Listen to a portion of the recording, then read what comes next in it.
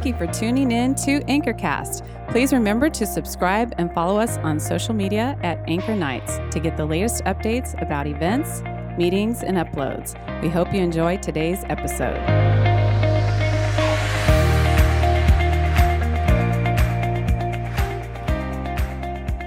Well, welcome to Anchorcast. We try to do different things every now and then, and we try to switch it up from the regular episodes. And this week, we wanted to bring you something different to the podcast. A few months back on Tuesday night at Anchor, we did a testimony night. And I don't know exactly what we expected, but God just seemed to blow the doors wide open. And we heard some amazing stories. One of them being from Sierra Hargis, who is joining us today. Say hi, Sierra. Hey guys, I'm happy to be here. And I've had the privilege of knowing Sierra for some time now, and she's currently on the leadership team of Anchor Nights. And Sierra, for those of us that don't know you, tell us a little about yourself. Well, my name's Sierra, obviously, and I'm 20 years old, and I've been coming to Anchor for, I think, consistently, not even a year yet, but I feel like I've been there my whole life. Yeah, it feels like a long time. It does. It feels like a lot longer. Yeah, I think it's not even a year until September. Oh, so wow, it's okay. like almost there. But I grew up in the church, and my grandpa's a pastor, and so I kind of always grew up knowing what's going on. And I ride horses, and I barrel race, and I'm going pro this year, so we'll see how that happens. Going pro. When did you start barrel racing? I started barrel racing when I was 12. Been riding since I was 5, though, and so finally it's happening. Has that always been a dream that you wanted to do it professionally? Yeah, I saw my first rodeo when I was 5, and ever since then, it's been the same goal. Wow. I'm lucky enough to know what I want to do my whole life. That's awesome. And you want to make that like your career. You want to be number one. I want to be number one. Rookie of the year. Here I come. hey, yo. Yeah. Be on the lookout for any of you that like barrel racing. Mm-hmm. How did you get involved with Anchor? So I was, going through a rut in life. I was just kind of in a bad place, and my sister got really involved, and she was on the leadership team, and, she has her own story, but like seeing the way that her life turned around, just getting involved in Anchor, it was very intriguing to me because I knew I didn't like where I was at, and seeing like, well, if Anchor can change my sister, it could change me too. Mm-hmm. And so I just, I came a couple times inconsistently, and then, decided to make a big change in my life, and I haven't missed a Tuesday in a very long time. Wow, that's awesome. And you attend Cross City on the weekends as well, right? I do. I had to make the tough decision to leave my grandpa's church because Cross City is too amazing to miss. How did he feel about that? He was not thrilled, but he's just happy I'm in church. Sometimes it'd be like that, right? Yeah, but at least I'm sure in his mind, at least you're plugged in somewhere, right? Exactly. That's and awesome. He likes Cross City, so he approves. Yeah. Well, I'm on that testimony night a few months ago. Mm-hmm. I mean, you shared your testimony, and there was a lot of amazing stories shared that night. But I just wanted to, for those of us that weren't there, or those of us that like want to hear it again, we'd love to kind of hear your story. So what has kind of brought you to God, to Jesus? I know that you said you grew up, you have a church background, you have, your grandpa's a pastor and all that. But I think for most of us, there comes a time where our faith becomes our own, mm-hmm. and it no longer becomes, it's no longer our grandparents, it's no longer our parents, but it becomes our own faith. So what was that journey like for you, where you decided that following Jesus is something that you wanted to do, and where did you see kind of life change happen in your life? Yeah, there's a lot of pivotal moments that everybody goes through.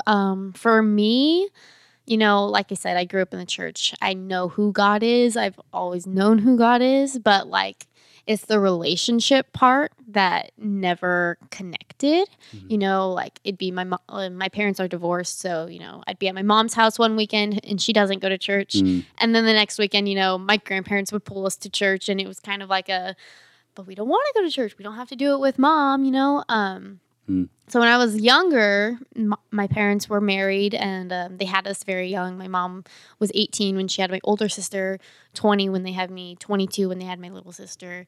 And then when I was 3, they got a divorce. And for me, like, the divorce was just obviously my mom's fault. Like, no way it was my dad's fault. It just was not even in the picture for me, because he was my dad. Like, I was daddy's girl, and then I grew up a little bit, and I started like seeing things and noticing things about my dad that were just not adding up. He's in the hospital, but he's been in the hospital for 3 months. What's going on with that? Like, I have a phone now. I'm grown up. I have a phone. I can call him, but he won't answer my phone calls. It goes straight to voicemail. What's up with that? And then I get to this point where I'm just like, okay, Mom, like, what really happened with Dad? And I think I was like 6, and she pulled me out of school early that day to take me to ride a horse. And then we went to Applebee's, and I asked her, I was like, so what really happened? Like, because I don't know. And so I found out that when I was 3, my dad had an affair on her with a woman he met in rehab, because he is an alcoholic and a drug addict. And so when he'd be in the hospital for 3 months, it was like rehab attempt number 100 or something.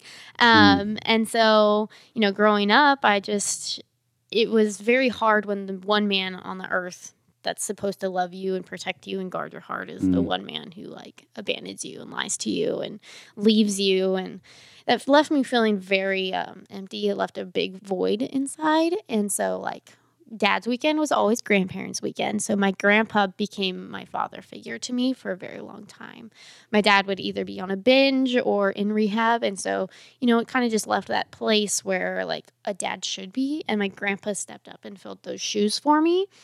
And so, they took me to church, and I'd go to church camp in the summertime, and I knew who Jesus was. And well, once you hit that, like, 7th grade mark, everything changes. Now you got all these fresh hormones coming in. You got friends leaving you. You have to make new friends. Yeah. And for me, I was like that awkward kid that sat outside at lunch and read a book because I'm not good at making friends.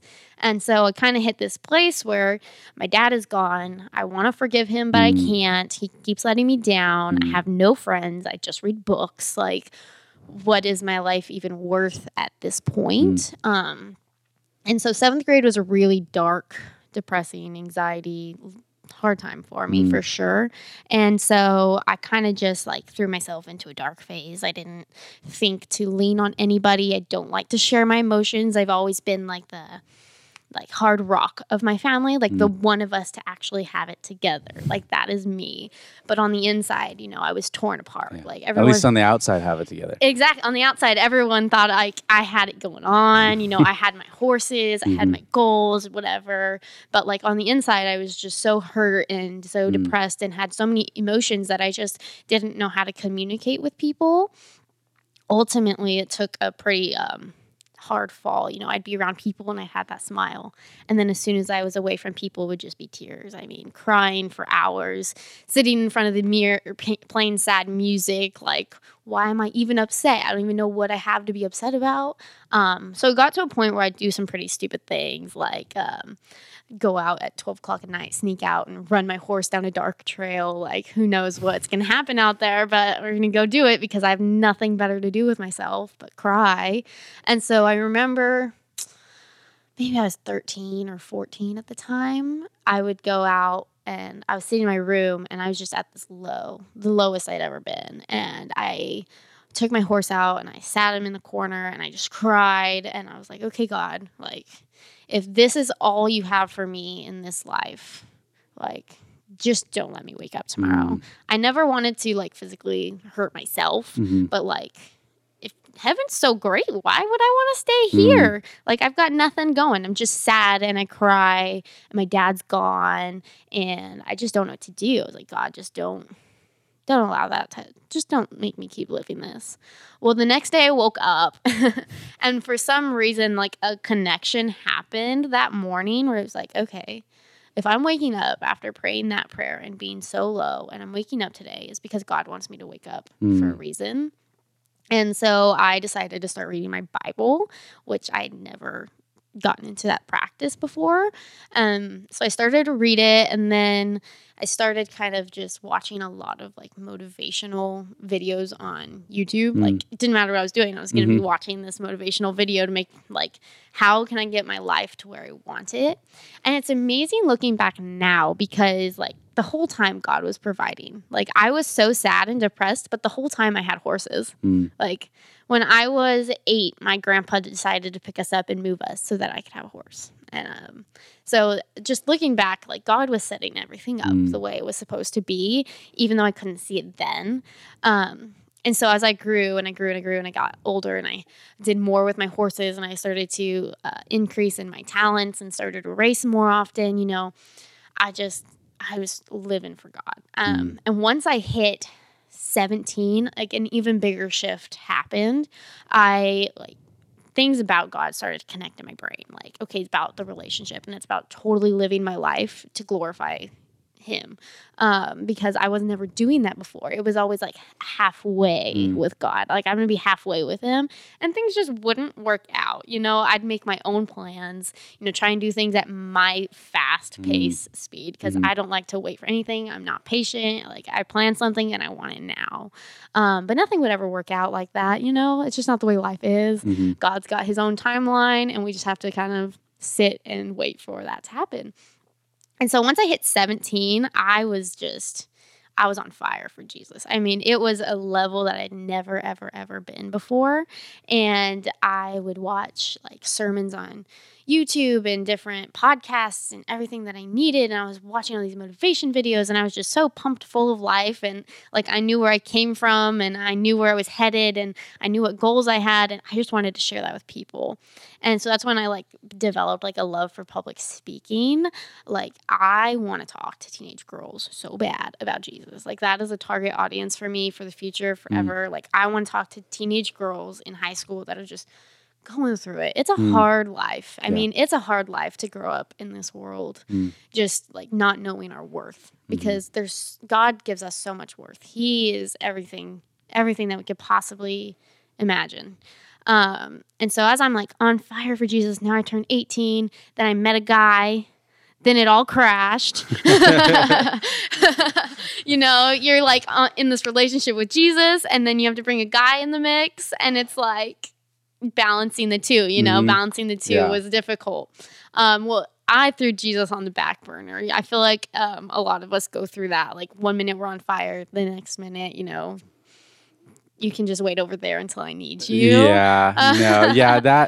Sometimes, guy comes into life and you put God on the back burner. A significant other, it happens with guys too. They'll get a girlfriend, they're doing great in their walk with God, and all of a sudden the significant other comes in, takes up all their time, and then God just kind of goes to the back burner.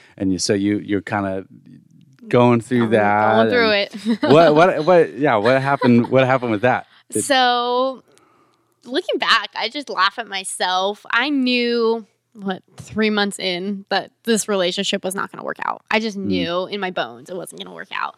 But you know, it was my first boyfriend. I'd never had one before, you know. And so I was kind of at this place where, you know, there's like this place in your heart and you think, okay, that's where a guy goes to fill your heart. No, that's where God goes to fill your heart. And the world teaches us that you need a man to do that. So I allowed this guy to just take up my whole life. I want you guys to know I rode my horses maybe 5 times in the 1.5 years that we dated. Wow. I stopped pursuing a relationship with God. I stopped doing anything. I gained some weight. I was not happy with myself. We would never do anything. Like, we just sat around a lot, and it just wasn't a good relationship. But for some reason, I convinced myself that, like, this was the relationship I needed to be in. So we were together for 1.5 years, and I woke up one day. I was so pumped. I wanted to marry this man. I wanted us to move in together. We were looking at apartments. We were doing so much. And the next day, I was dead set that I needed to leave him. It was crazy, the switch that happened. And we were still coming to church. That's the crazy part. Like, we would still come to Cross City on Sundays. And we would sit in church together. And it was just weird because I knew that he didn't really want to be there. But, like, after I woke up that day and I was like, wow, this is an awful relationship. What am I doing? I like sat in church. He's sitting right next to me. I'm sitting there and I'm praying and I'm like, God, I think I know what I need to do, but I don't have the strength. I can't I can't do that to him. Like, there's nothing wrong with him. He's an amazing person. We're just not good together. I'm like, I can't do that to him. I don't have the strength for this. Kid you not, the next song that came on was God is my strength and my rock and my cornerstone. And I was like, crap. God, you're good. And like, I think it took me about a month, but a month later, I finally was just like, no, this is done. Totally blindsided him. He was crushed. But it was the best thing I ever could have done. And then, you know, once you break up with someone you've been with a long time, and now it's time to decide, okay, who am I going to be without said person? Am I going to throw myself into church and God and putting my life on track? Or am I going to throw myself the other way and, like, you know, date a bunch of guys to make myself feel better? And I kind of was struggling for a second between the two. But then I was told to join Rooted. And so I was like, okay, I'll do it. And Rooted, for anyone who doesn't know, is amazing. I'm a huge Rooted ambassador, 10-week discipleship. Just do it because you'll love it. Yeah, and that's what Rooted is. It's like a 10-week discipleship kind of program. In a lot of ways, kind of get you back to the basics of your faith, but in a deep way. That's like doesn't seem. It's not like surface level basics. It's like the basics and like deeper and beyond. And I went through Rooted. And you've gone through Rooted. I love Rooted. It's a big change, even for like people who have been Christians for years and years and years. Kind of going through Rooted is a kind of an eye opener, a refresher in some ways. Makes you be honest with yourself. Yeah. And so Rooted kind of helped you kind of in this transition time where you're like, hey, I can go one of two ways here. Really kind of, you feel like it helped put you on the right track. It totally pushed me to one side. And ever since, I mean, I can't say I'm always on fire for Jesus. It's something that you have to work at. But I mean, coming out of Rooted, I had friendships that, you know, I said before, I struggle with making friends, but I built so many friendships through that.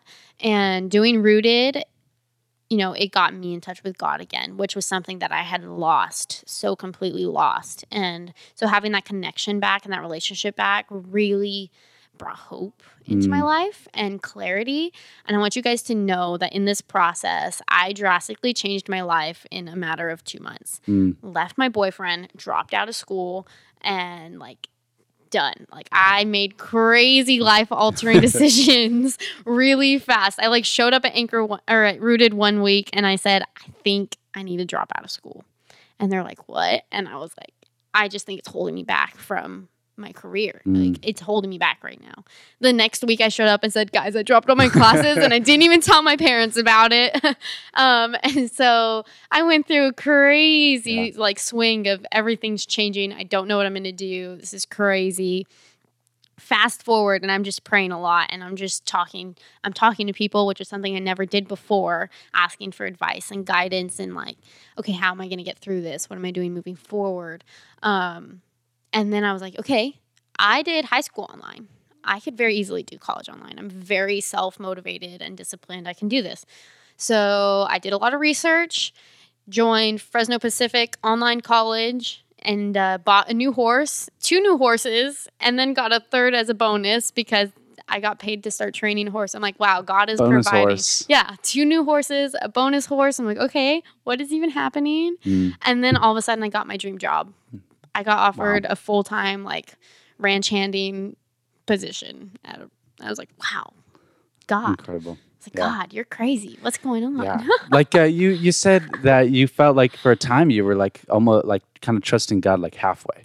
Yeah. Like not fully. And part of the problem is like we want to only trust God kind of halfway. We're kind of hesitant, but we want Him to provide all we the want way. Him to work full way when we're only trusting halfway. And you made a huge change. You basically changed your life in a sense. You did all this stuff and you in that time were trusting God. Yeah, there was nothing else I could do because if you ever seen that picture where it's like, God, I can't jump, and the guy's on the side of a cliff, and then you scroll down a little bit and like he jumped and there was a step right below the cliff, but he couldn't see it because of the clouds. And I'm like, I did that. Like, I dropped out of school with no plan to recover. Yeah. And God's like, okay, I'll catch you. And that's all he wants us to do is jump. Yeah. There's a hidden step there. We just can't see it. Take that leap. He's going to catch you. It's he wants the faith. You know, like kids. When kids, they like stand at the edge of the bed, and then like when like your dad is like right there, like ready to catch you, like you jump, knowing that your dad is going to catch you. And they still stand there and say, "But I'm scared." But Dad is not Dad's moving. Like, "Hey, I'm going to catch you. I'm going to catch you." So sometimes, like actually, a lot of times, most times, God's just crying like, "Hey, just trust me." And then we get to look back and see, like, wow, I should have trusted you this whole time, right?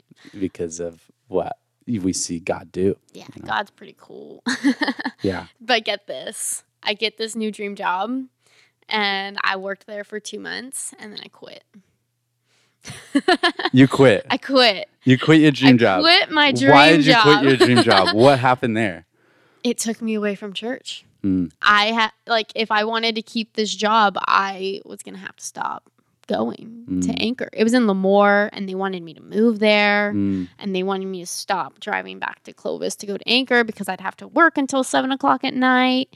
And I worked there for 2 months, and I said, I miss God and Anchor and my friends. This isn't going to work. And I'm like, This is my dream job, but I don't think I need to be here right now. And so I quit my dream job. Wow. And everyone was like, you did what? Yeah, but you know what? God still provides another one in Clovis, not nearly as high pay or hours or whatever, but I got hooked up with a trainer in Clovis 2 days a week. I work for her, and I still have another job that provides me with my income. And I kept coming to church. I love church, and church is amazing. I'm able to stay on my leadership team, which is a place that I love to be. And I want you guys to know that God 100% provides. The Bible says, delight yourself in the Lord, and he will give you the desires of your heart, which means you need to first find your joy in God, and then he will provide. People forget that part. They just think he's going to provide. That's what it says. But no, delight means find your joy in God. And so I thought I would find my joy in this job, but I didn't. So I came back to church, and this is where my joy really is in that pursuit of that relationship. Wow. Then we're sitting in church, and David White's preaching about purpose. Okay. He's like, okay, this is how you know you're not living your purpose, right? And I'm like sitting there, I'm like, yeah, that's good. It doesn't really apply to me right now, though, because I'm in a good relationship with God. Like, this is chill. I'm chilling. This is fine. And then he was like, okay, this is how you, like, find your purpose. And he starts giving these examples. He's go, you need to pursue a relationship. I'm like, I already did that. It's fine. And he's going through this checklist of things. And this whole time I'm sitting there, I'm like, if he'd said this a year ago, man, it really would have spoke to me, but for not right now. The last thing he said was, you need to take a risk. And I was sitting there and I was thinking about that one. I was like, what could I take a risk on right now? And I start going through this list in my head. I'm like, okay, I've always wanted to be a professional barrel racer, right? But like, here's all these reasons why I can't. And it was weird. It was like God just ripped a blindfold off my face sitting in Anchor that night. He was just like, what are you doing? Like, none of these things matter. So I'm going through this list of all the reasons I can't do it. And I was like, oh, wait, I got that one handled already. Oh, I got that one handled already. Oh, I just got the best horse in the entire world 9 months ago. And we're kicking some serious butt right now in the competition. And I was like, wow, I could do this. And I made the decision that night that I was going to go pro next year. And so to me, that was, I stayed faithful to God, and I saw something pulling me away. And it was something that I wanted so badly, but I said no, and I came back. And I feel like this was God providing. It was God saying, you know what? You stayed faithful. You stayed true. You find your joy in me. This is what you need to do. Like, go and do it. And so I made the decision that night, like, 2020, here we come. Wow. Was professional barrel racing something you wouldn't have been able to do if you kept that other handler dream job? Like, that would have taken your time, right? Yeah, that job was 6 days a week, like 10 hours a day. exhausting. Wow. So if I had done that, I would have become an amazing horseman. I mean, no doubt I would have learned so much, but I would not have been able to compete at the level that I want to. It actually would have made me stop competing altogether, even as much as I am right now, like 2 jackpots a week. Like I wouldn't have even, I had to stop riding my own horses because I was there riding their horses. So, I mean, by leaving that job, like, yeah, it stinks, but, you know, there's so much more that God has to offer in my life than that. Wow. It's crazy. So it's like the God was doing like a, hey, do you trust me? And then you're like, yes. And then he like kind of gives you this job, but in a way he was like still, it was still like a, do you trust me? It was still a, do you trust me? Yeah. And in doing the switch up, like the more you trusted God, the more he like revealed how much he actually did have. It was amazing. God's cool.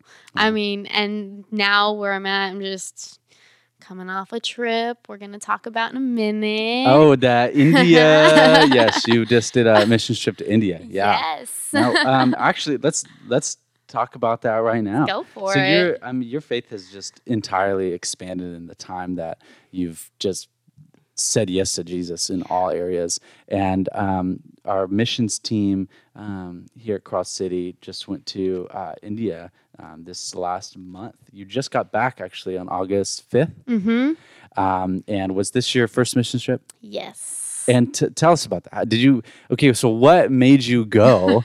And then like tell us about the experience. So again, my life has radically changed in a year time. I mean, everything's different now. So a bunch of my friends that I met in Rooted, you know, February rolls around, I have this dream job and I want to go to India. And I was thinking, I can't go to India if I'm working this job because competition season's in the summer. So that was another like factor. And all my girlfriends were like, we want to go, Sierra. Will you go with us? And I was like, yeah, let's do it. And that night I just filled out the application and I was like, okay, this is happening. And so, you know, I'm not going to lie. This was the hardest trip of my life. It was not easy the whole time. I decided I'm going to go, sent out my letters to start raising $3,000 for this trip, you know. And that's a big deal, just getting the money. Getting $3,000 is not easy for a college student who just quit their job. So I have to raise this money. And I'm going to tell you something else. My mom was not happy when I told her I'm going to India. Her and my stepdad did not help financially on any level, but that's okay. You know, they didn't want me to go, and I understand why. It's not the safest place to be for a Christian. But I was like, no, I know this is a trip that I need to do. Like, not just because my friends told me I should go, but because, like, God I needed this for my heart. I just knew I needed it for my heart. And so we start raising money, and that was so hard, raising that money. I mean, some people had all the money they needed in a month. And I struggled to the very last day. I was posting on Facebook. I was posting on Instagram, posting on Snapchat, like PayPal, Cash App, send me the money. I need it. Help me. Like every single day. Finally, the day we needed all the money. If we didn't have it that day, we couldn't go. Oh, wow. Like an anonymous person gave me like $300 and I made it to the 3,000 limit. And I'm like, wow. Go God. Thank you. Thank you, Jesus. That's awesome. And so now I'm like, okay, I have the money. Now what? So my family, every summer, we go to Mexico for a couple weeks. So I have this trip to Mexico, and then I'm going to be home for 2 weeks, and then I'm going to go to India for 2 more weeks. I have 4 horses at home that need to be taken care of. So I start getting a lot of anxiety surrounding this trip. And I was just like, why am I freaking out? Like, this is a trip I've been waiting for so long. And again, my family's still not totally on board with this trip. They're still not happy I'm going. Every time I leave the house, they go, please don't die in India. Like, that was my, like, send-off. Oh, wow. It was intense. And so I go to Mexico for 2 weeks, left my dad in charge of my horses, all jazzed up. My horse has been performing so well. Can't wait to get home. You know, she's getting 2 weeks off. I don't really like that for her muscles, but it'll be okay. And I was planning on sending her to a spa while I was in India so that she could stay in shape. Horse spa? A horse spa. That's an actual thing. Yes, and they like take them swimming and let them stand on like this equivibrator thing that like sends massages up. Wow. I mean, it's legit. I suddenly want legit. to be a horse. That sounds It's super nice. So I was gonna send her there while I was in India, so she could like be in shape and ready for me when I got home. So I get home from Mexico, and she is injured, and I was like, no way. What happened? So my dad I don't know what happened. My dad didn't do anything. He just didn't tell me, and it made me sad. But she had this crazy bald spot on her hip. And then there was this fungus that went all the way up. It was crazy. So I couldn't ride her. Oh, wow. For the 2 weeks that I'm home. I'm like, so now you have a month off. That's really not good for your muscle. And now she can't go to the spa because she has an open wound. Oh, wow. Sad. So now you get a month and a half off. That's really not good for the muscle. So then I've got all this anxiety surrounding this trip. And I went to a Bible study when I got back from Mexico. And I had a crazy amount of anxiety about leaving my horse. Like, I was supposed to be able to ride her, and now I can't. Now we're going to be behind. We have this big competition in September. And again, this is your future. This is what you are. You were your career. Yeah. And preparing. So I was like freaking. I was like, I have a rodeo in September I need to get ready for. She's hurt. She's losing muscle. I don't know what I'm going to do. I sat down in Bible study with my friends, and lights went off. I was like, okay. I was not focusing on this trip at all. I was 100% focused on my horse and what I'm going to do in the future, and getting totally wrapped up in that and totally away from God in this trip and what I should really be preparing my heart for. So I kind of chalked it up to this. My horse needed to be injured so that my mindset could shift to India. Because though she was injured, yes, it really stinks, but that needed to happen, or I was not going to be focusing on preparing myself, my heart, and my mind for this trip to India. And sitting in my Bible study and talking this through with my friends, like that light bulb kind of went off. And so I was able to totally start prayer time, Bible time, getting in tone with God, preparing my heart for this amazing trip I'm about to go on. So now it's time to go to India, and we go and we get there, and the flights were long, and it was amazing, but it was amazing still. Friends, family, everything. And so we get to India, and then on Friday we make it to our final destination in Demo.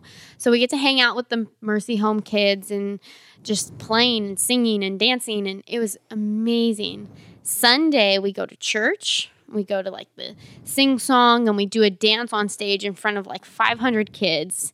And the way that the way that kids worship in India, like if I could raise a kid to worship as hard as they do, I've succeeded in life. Wow. I mean, they just scream, and I'm pretty sure that they shook the building like more than kids do at VBS. I mean, their excitement level is sky high. Wow. I want to worship like the kids do in India.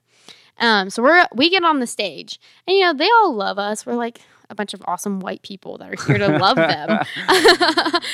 And they just are like so excited. So we all get on stage to perform a dance that we made for them, which, by the way, doesn't even live up to their dances. We've got this song that we here think is exciting and worshipful, but for them, their songs are like screaming lyrics and jumping up and down. So we get on stage, and all these kids just erupt, so excited to watch us.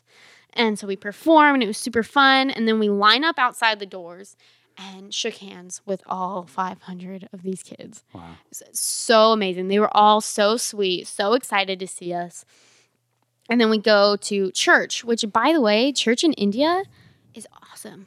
I mean, you would think that they would be a little bit more hidden because Christianity is kind of frowned upon. It's not popular in India. You're not supposed to what's the word I'm looking for?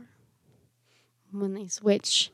Convert. There you go. Convert. You're not supposed to convert. It's illegal to do that. But their church was so open. And so like you grow up and you hear about, church shootings or bombings or things, and it's like, wow, that's horrible. But now you're in this situation. You're in a foreign country in a church that like everyone knows about. It literally says Christian across like the top of the building. Wow. And it was beautiful. I mean, they had a baptismal up front. There were hundreds of people in the building, and it was like, even though like we have this perception here that it's going to be this hidden, sketchy, like hopefully we don't get caught kind of thing. Yeah. It was so inviting and normal, and it felt good. I mean, good vibes all the way around. So I'm sitting there, and then he starts singing Hallelujah. So we're all standing up singing Hallelujah, and with the flick of the finger, whatever you want to call it, I got sick. I knew I was running a fever in the middle of church. Oh, snap. Like, my body felt like if someone poked me, I was going to shatter. Wow. I mean, just that fast. Like, 1 minute I'm singing, the next minute I'm clutching the chair in front of me, like hoping I don't fall down. Oh, wow. So crazy how fast that shift happened.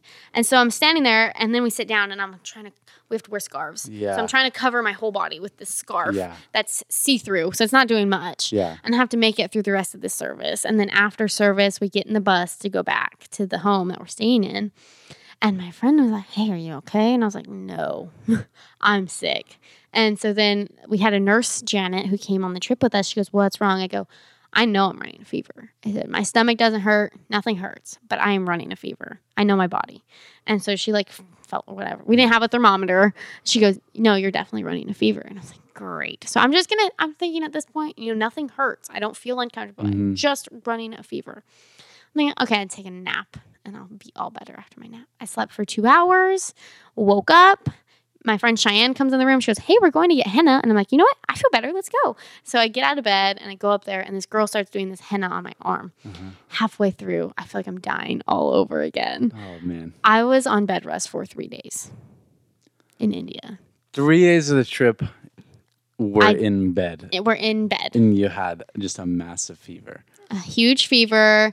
I had diarrhea. I was throwing up all at the same time. Yeah. It was not a good experience. So let me tell you, I got super bitter.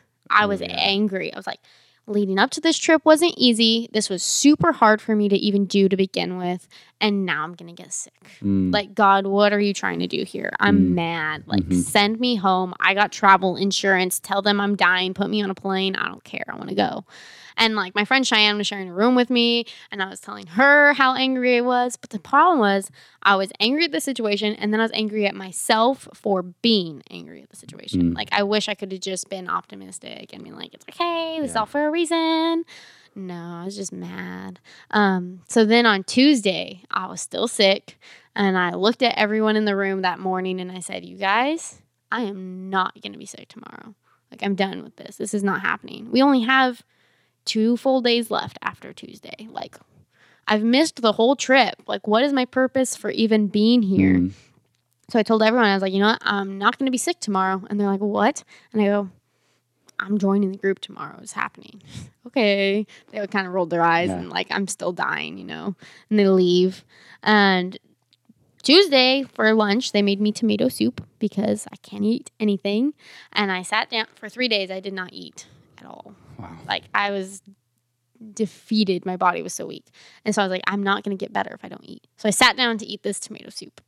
And I ate 3/4 of a bowl, which was impressive. And then my body said, nope. I took off running for the bathroom. Body rejected that soup. And then I go, okay, I need to eat another bowl of soup. So I go and sit down, and I force myself to eat a whole other bowl of soup. Wednesday, I was 100% okay. Really? Mm-hmm. Just woke up the next day. I woke up the next day. I looked at Cheyenne. She goes, how are you feeling? And I said, I feel amazing. Took a bucket bath because that's all we had, and put my clothes on and skipped through this room that we were all staying in. And I was jumping around saying hi to everyone because I was full energy. I mean, you'd never even know I was sick the day before. Wow. And kid you not, that day was the best day of the whole trip. So we went shopping in the market, and we made lunch for the staff, and we heard the most amazing speaker. And then we went and we prayed. Oh, it was so fun. I got chills. We went to this house, about 5 of us did. We went to this house to pray with this girl who has epilepsy, and she also has a couple other mental disorders. Her name is Percy. She was probably 13 or 14 years old, and her uncle works for the Mercy Home, so that's how we know about her. And her mom's a widow, and so all of us broke up and went to a couple different houses to pray with people. And so we went to visit with Percy, and we sat down, and I wasn't even sitting next to her on the couch. I was in a different chair. Other people were on the couch, and we sang some songs to him, and we pulled some scripture and got to talk about what the scripture means. And we had a translator there, and it was so good vibes all the way around. It was so good. And so then we read some scripture, we sang some songs, and then we sat up to pray with her. So I moved out of my chair, went and knelt by the couch, put my hands on her, prayed over her. We all did. And then she just clung to me. I mean, I was knelt by the couch with just my arm over the chair because she was wrapped around my arm. Wow. I was like, wow, she really likes me. And so then she looks at me and she starts talking. I can't really understand what she's saying, but I heard the word friend. I heard the word friend. And so I look at her and I go, what's she saying? She wants you to be her friend. And I looked at her, I was like, yes, we're friends. Of course. You are my new best friend. And then she asked me to come back for her birthday. And that just punched me in the heart because I wasn't going to be able to. Yeah, fly all the way back to India for her birthday is August 30th, by the way. Oh, okay. It'd be nice if you could. It would, but I just got back. Yeah, and it's also, across the world. Across the ocean. Yeah. Hop, skip, and a jump, and I'd be there. So I felt so sad that I could not be there for her birthday. So we sang her happy birthday, and her mom videoed it. And I work at Red Robin, so I ended up soloing the Red Robin happy birthday jingle. It was great. Everyone laughed at me. It was fine. And she was laughing so hard, she was crying. She was hunched over, just cat. It was amazing. Mom videoed that too, and we just all sat around and talking and laughing. And it was amazing because we left, and I looked at my friend Cheyenne and I go, we just found purpose. I was sick and bitter yesterday and I wanted to go home, and today I do not want to leave. If I could go and hang out with Percy every day, I would. And so I looked at her and literally that's what I said. I said, I just found my purpose. This whole trip, I've been trying to find it, and I just did. People with mental disorders in India are trash. They are as good as the garbage on the ground. They can't contribute to society, so society rejects them. Mm-hmm. And it just breaks my heart because she's this beautiful soul, and she just loves people, and she just smiles. And we walked inside, and she just gave us all these big hugs. And I'm just and if she went outside by herself, she'd probably end up dead. And that just really broke my heart. This beautiful girl can't even go outside because the people will reject her. And so I was just that's something that really touched my soul hard. And then right after we went from Percy's house, we went to the boys' mercy home. So I have not seen the boys yet because they came while I was sick in bed. Mm-hmm. So I haven't even seen them yet. And I just kind of get along better with boys than girls. And so the fact that we're going to the boys' mercy home made me so excited. So we're going to this boys' mercy home, and it was the biggest dance party ever. I mean, they didn't have the girls was beautiful. I mean, they had these beautiful dances ready and prepared. Mm-hmm. The boys was literally just jump up and down and do whatever you want. There was there was no prepared dance, and I'm all about that. I don't need that prepared stuff. Let's just jump up and down. Yeah, wing it. Let's just jump up and down and get really hot and sweaty right now and dance. So that's what we did. And I fell in love with the cutest 5-year-old boy on the entire planet. And if I could bring him to America tomorrow and be his mom, that would happen. That would happen. I would adopt him yesterday if I could. So we're sitting there, and I wish I could show everyone a picture of him because he's just so amazing. His name is Alicia. So we were only at the boys' mercy home for an hour. It was not very long. And they told us you are not allowed to hug the boys. They said, don't hug the boys. And I was like, fine. So, because boys and girls, physical, it's frowned upon. You're not supposed to do that. I was like, fine. So we ended up leaving, putting hearts, making the heart with your hands and then going to forehead to forehead. That's how we ended up leaving it. It was really sweet and all, but I wanted to give him a hug so badly. And for anyone who doesn't know, we're partnered with Mid India here at Cross City, so you can sponsor a child. So every month you'd pay, and you can send him letters and gifts and things in the mail. And so I decided to sponsor him. So I'm now his official sponsor through Mid India, and it makes me so happy. I can send him gifts all the time now. Anyway, so we leave and we get back to the mercy home. The next day is our last day there, and we're sitting at the table, and it was dinner time on Thursday night.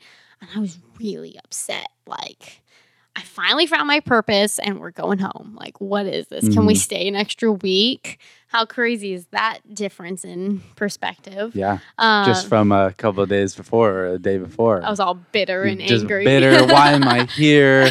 And then the next day you're like, this is why I'm here. This is why I'm here. This is that God is crazy. The way that he works like that. I mean, just changing my perspective. I learned so much just from that alone. So it's Thursday night. We're sitting at dinner. I'm talking to this amazing woman named Debbie. She speaks Hindu. She speaks English. She's 22. She was just hanging out with our group for the whole time we were there. And I looked at her and I'm like, Debbie, I'm really sad because I did not get to give Alicia a hug. I was like, this is ridiculous. She goes, you could have hugged him. I've never felt my heart break before, but it shattered. I don't know what happened. I started crying at the dinner table because she told me I could have hugged him.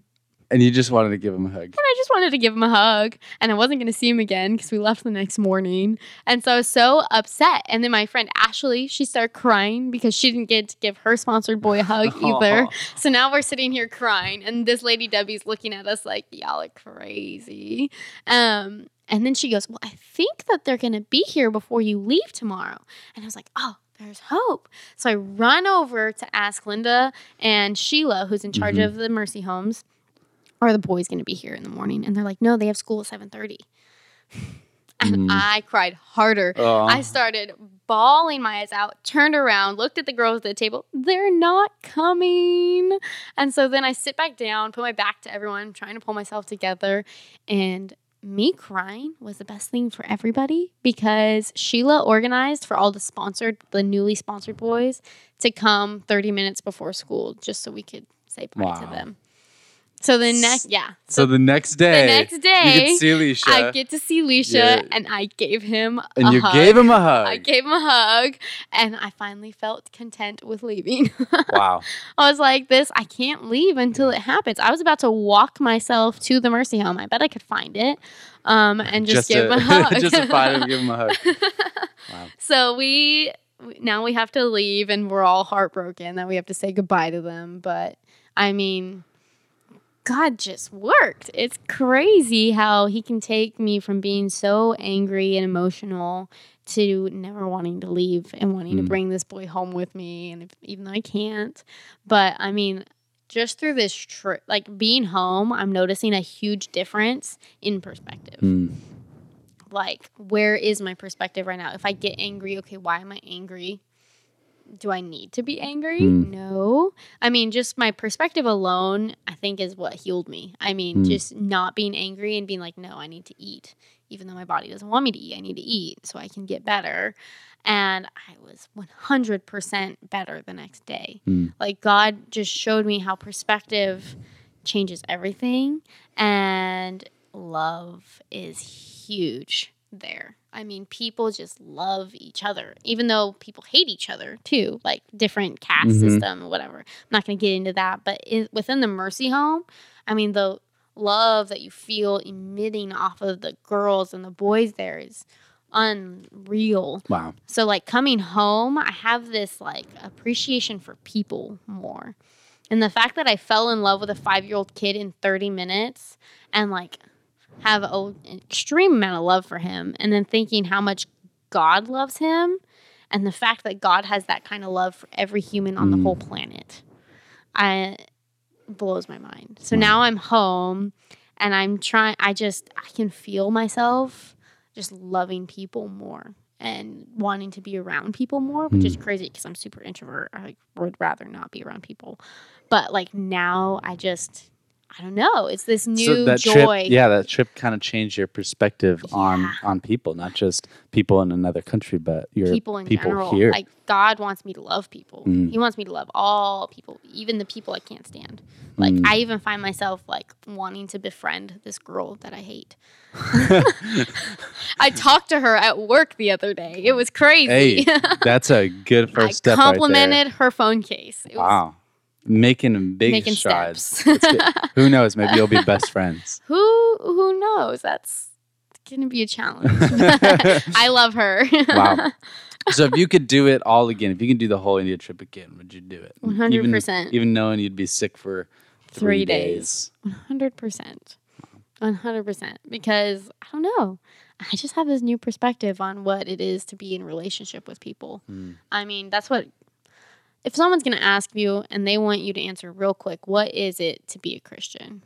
I will literally say it's relationships. That's going to be my one and final answer to anyone ever. I'm not going to say it's going to church on Sunday. I'm not going to say it's being in community with your church, because not everyone is into that. I'm going to say it's relationships, and it's just loving people no matter what they're doing or who they are, what they believe. It's just being in relationship with people and making them feel appreciated.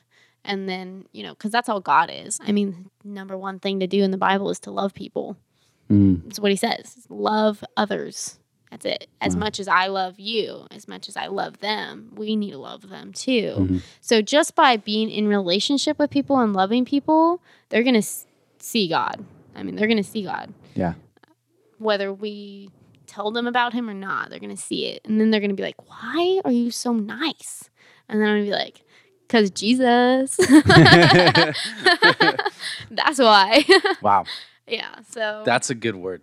yeah. Hey, thank you. Yeah. Thank you so much. Thank you for coming and sharing your story. And thank you for talking about India and that mission trip and how it's just kind of changed your perspective on life amazing. and just seeing what God is doing since you've just kind of given him the all in, seeing how he's even taken some of the worst situations and have turned them around and have changed your perspective on them, or like changed the way you think or see life. I mean, it's amazing, and just keep doing that. And if I can challenge the listeners of this podcast to one thing, it's to take that perspective and run with it. The love God and love others, and the importance of relationship is just huge, especially as Christians.